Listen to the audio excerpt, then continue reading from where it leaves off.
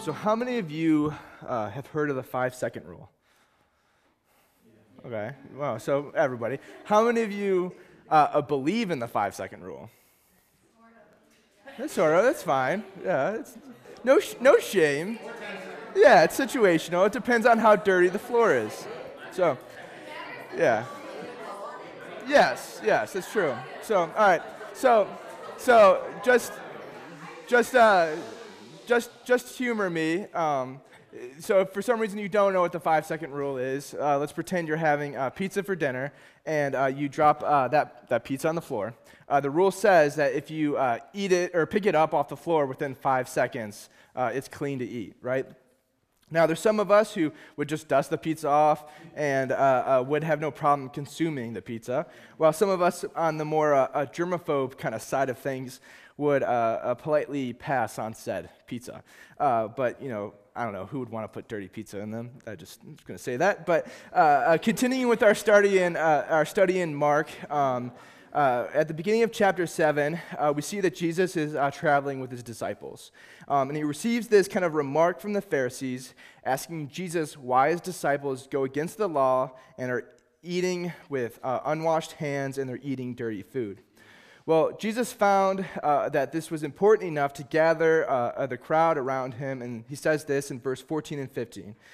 And he called the people to him again and said to them, "Hear me, all of you, and understand, there is nothing outside a person that by going into him can defile him, but the things that come out of a person are what defile him." Now, okay, so we just talked about eating dirty pizza. I feel like if you drop pizza on the floor, it's kind of gross. You put that in your body, it kind of defiles you, right? But what I love about the disciples is afterwards when they're with Jesus and in a home, they're not afraid to ask him, "All right, what did you mean by this?" And Jesus goes ahead in verses 18 to 22, and he says this: "Then are you also without understanding? Do you not see whatever goes into a person from outside can defile him, since it enters not his heart, but his stomach, and is expelled?" He said, "What comes out of a person is what defiles him. From within, out of the heart of a man, come evil thoughts, sexual immorality, theft, murder, adultery. These evil things come from within, and they defile a person." So to kind of give you a little bit of context of why the Pharisees were kind of giving this remark to Jesus, they're kind of speaking about this passage from Leviticus 11, where Moses and Aaron receive this kind of long list of foods and all these other things that they can and can't do that would make them unclean to be able to enter the temple. And, because the Lord was just so holy and that they couldn't be in his presence unclean or unholy.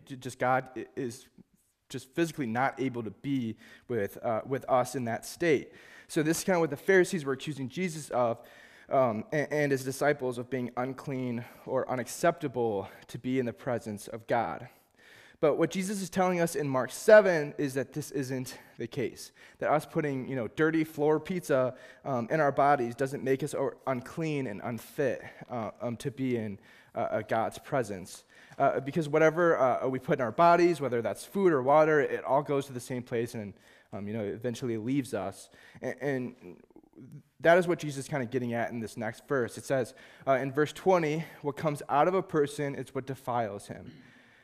Now, okay, that's not sneezing or anything like that, wherever your mind wants to go, but what Jesus is kind of saying is that we have a heart problem. It isn't outside forces that is corrupting us and making us unclean or sinful, but within our own hearts and actions we do resulting of our sinful hearts that are making us defiled and unclean.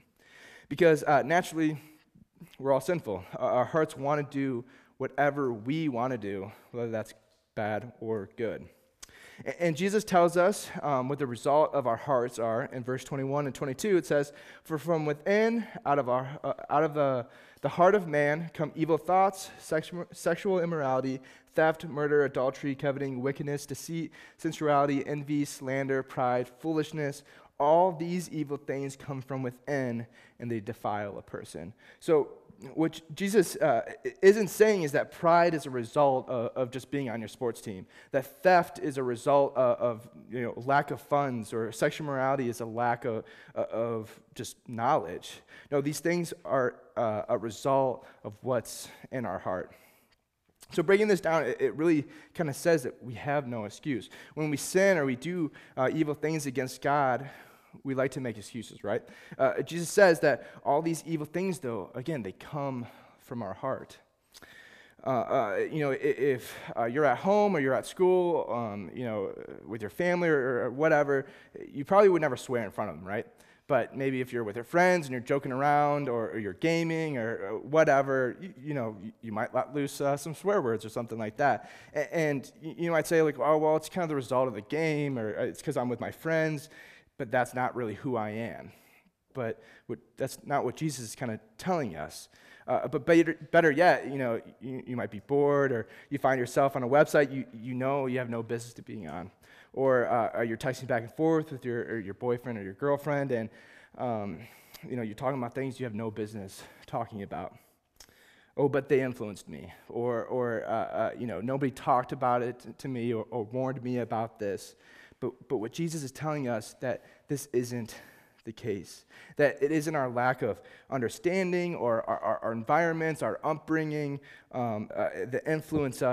these influences that make us sin, but it's the result of what's in our heart. And, if on Sunday morning, if you walk down to the children's wing, you peeked into any of those classrooms, I guarantee you could see like one kid walking up to another kid and just like stealing the toy out of his hand. And that's, that little kid isn't doing that because they were taught to or influenced to, but because even from an early age, we have this kind of heart that it just does what we want to do. So when we're with our friends or our significant others and we're doing things we know we shouldn't be doing, it's not because of our influences, but because our heart desires something that we don't think God will give us, right? We want to be accepted by our friends or loved by our significant others, so we sin to get those things. We don't trust God will do the best for us. So again, we attempt to take that in our own control, and we'll even sin to do that. But again, Jesus is telling us that this isn't the case. When I was fresh out of college, I had just gotten my degree, and I was just like desperate for a job. So I was just applying to like any company that I thought maybe I'd have a chance with, and I ended up applying to a company. At the time, they're called Fox Sports Ohio. Now they're like Bally Sports, and I ended up getting an interview with them despite not having like any other qualifications. So I went out and I bought like a really nice suit. I went and got a haircut. I tried to look as like clean as possible, and I did this because I went to that interview wanting to look as professional and clean cut in front of the interviewer to kind of give myself some sort of chance. But see, a lot of us also do that for God, right? We try to present ourselves clean or do something to feel that we're acceptable to be in front of God. And sometimes you might think, oh, I messed up, I did bad things, or, I talked about someone behind their back, or, I struggled with my pride this week, but, I showed up to youth group this week, or I opened up my Bible app a couple days ago, and I prayed in front of my parents for before dinner. I'm doing pretty good. I'm not getting in any trouble or anything like that. Or, I might have cut corners here and there, but I'm not Jenny and Billy sneaking off after class. I look great compared to them, and I am more than acceptable in front of God. But, we're just checking off the boxes, right?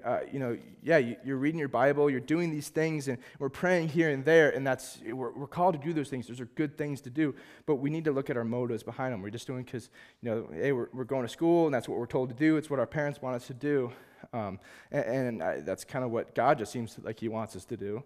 But Jesus is telling us that there's nothing that we can do ourselves to make us acceptable and clean before God.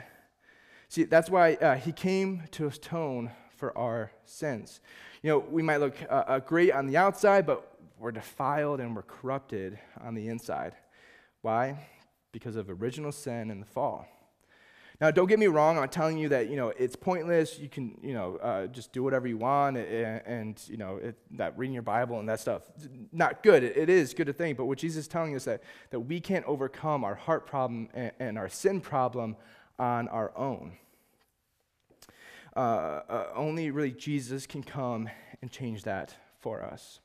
So, we can do all the right things, but unless we addressed our heart problem and our motives behind why we're doing things, we will never be clean. Because of our sinful nature, there's that gap between us and God. And he is so holy and pure that that's why we can't do anything to be in his presence. So could you imagine if, you just drove to D.C. and you walked up to the White House, walked through the front gate, and walked in the Oval Office and just started talking to the president? Sorry. No, that'd be crazy. You wouldn't even make it through the front gate. But let's say then imagine that you are kind of, the president's right-hand man very well. Well, he could easily get you in the room with the president. And that's kind of what Jesus does for us, right? That he bridges that gap for us so that we can enter and be clean in front of God. Why? Because he came, he lived a sinless life, and he died for our sins so that we could be clean and renewed, made white as snow. And that's what Jesus is telling us. You don't need to worry about what other people are looking like. It doesn't matter all the good things we do. They are good things, but it's only Jesus that can truly cleanse us and make us right in front of God.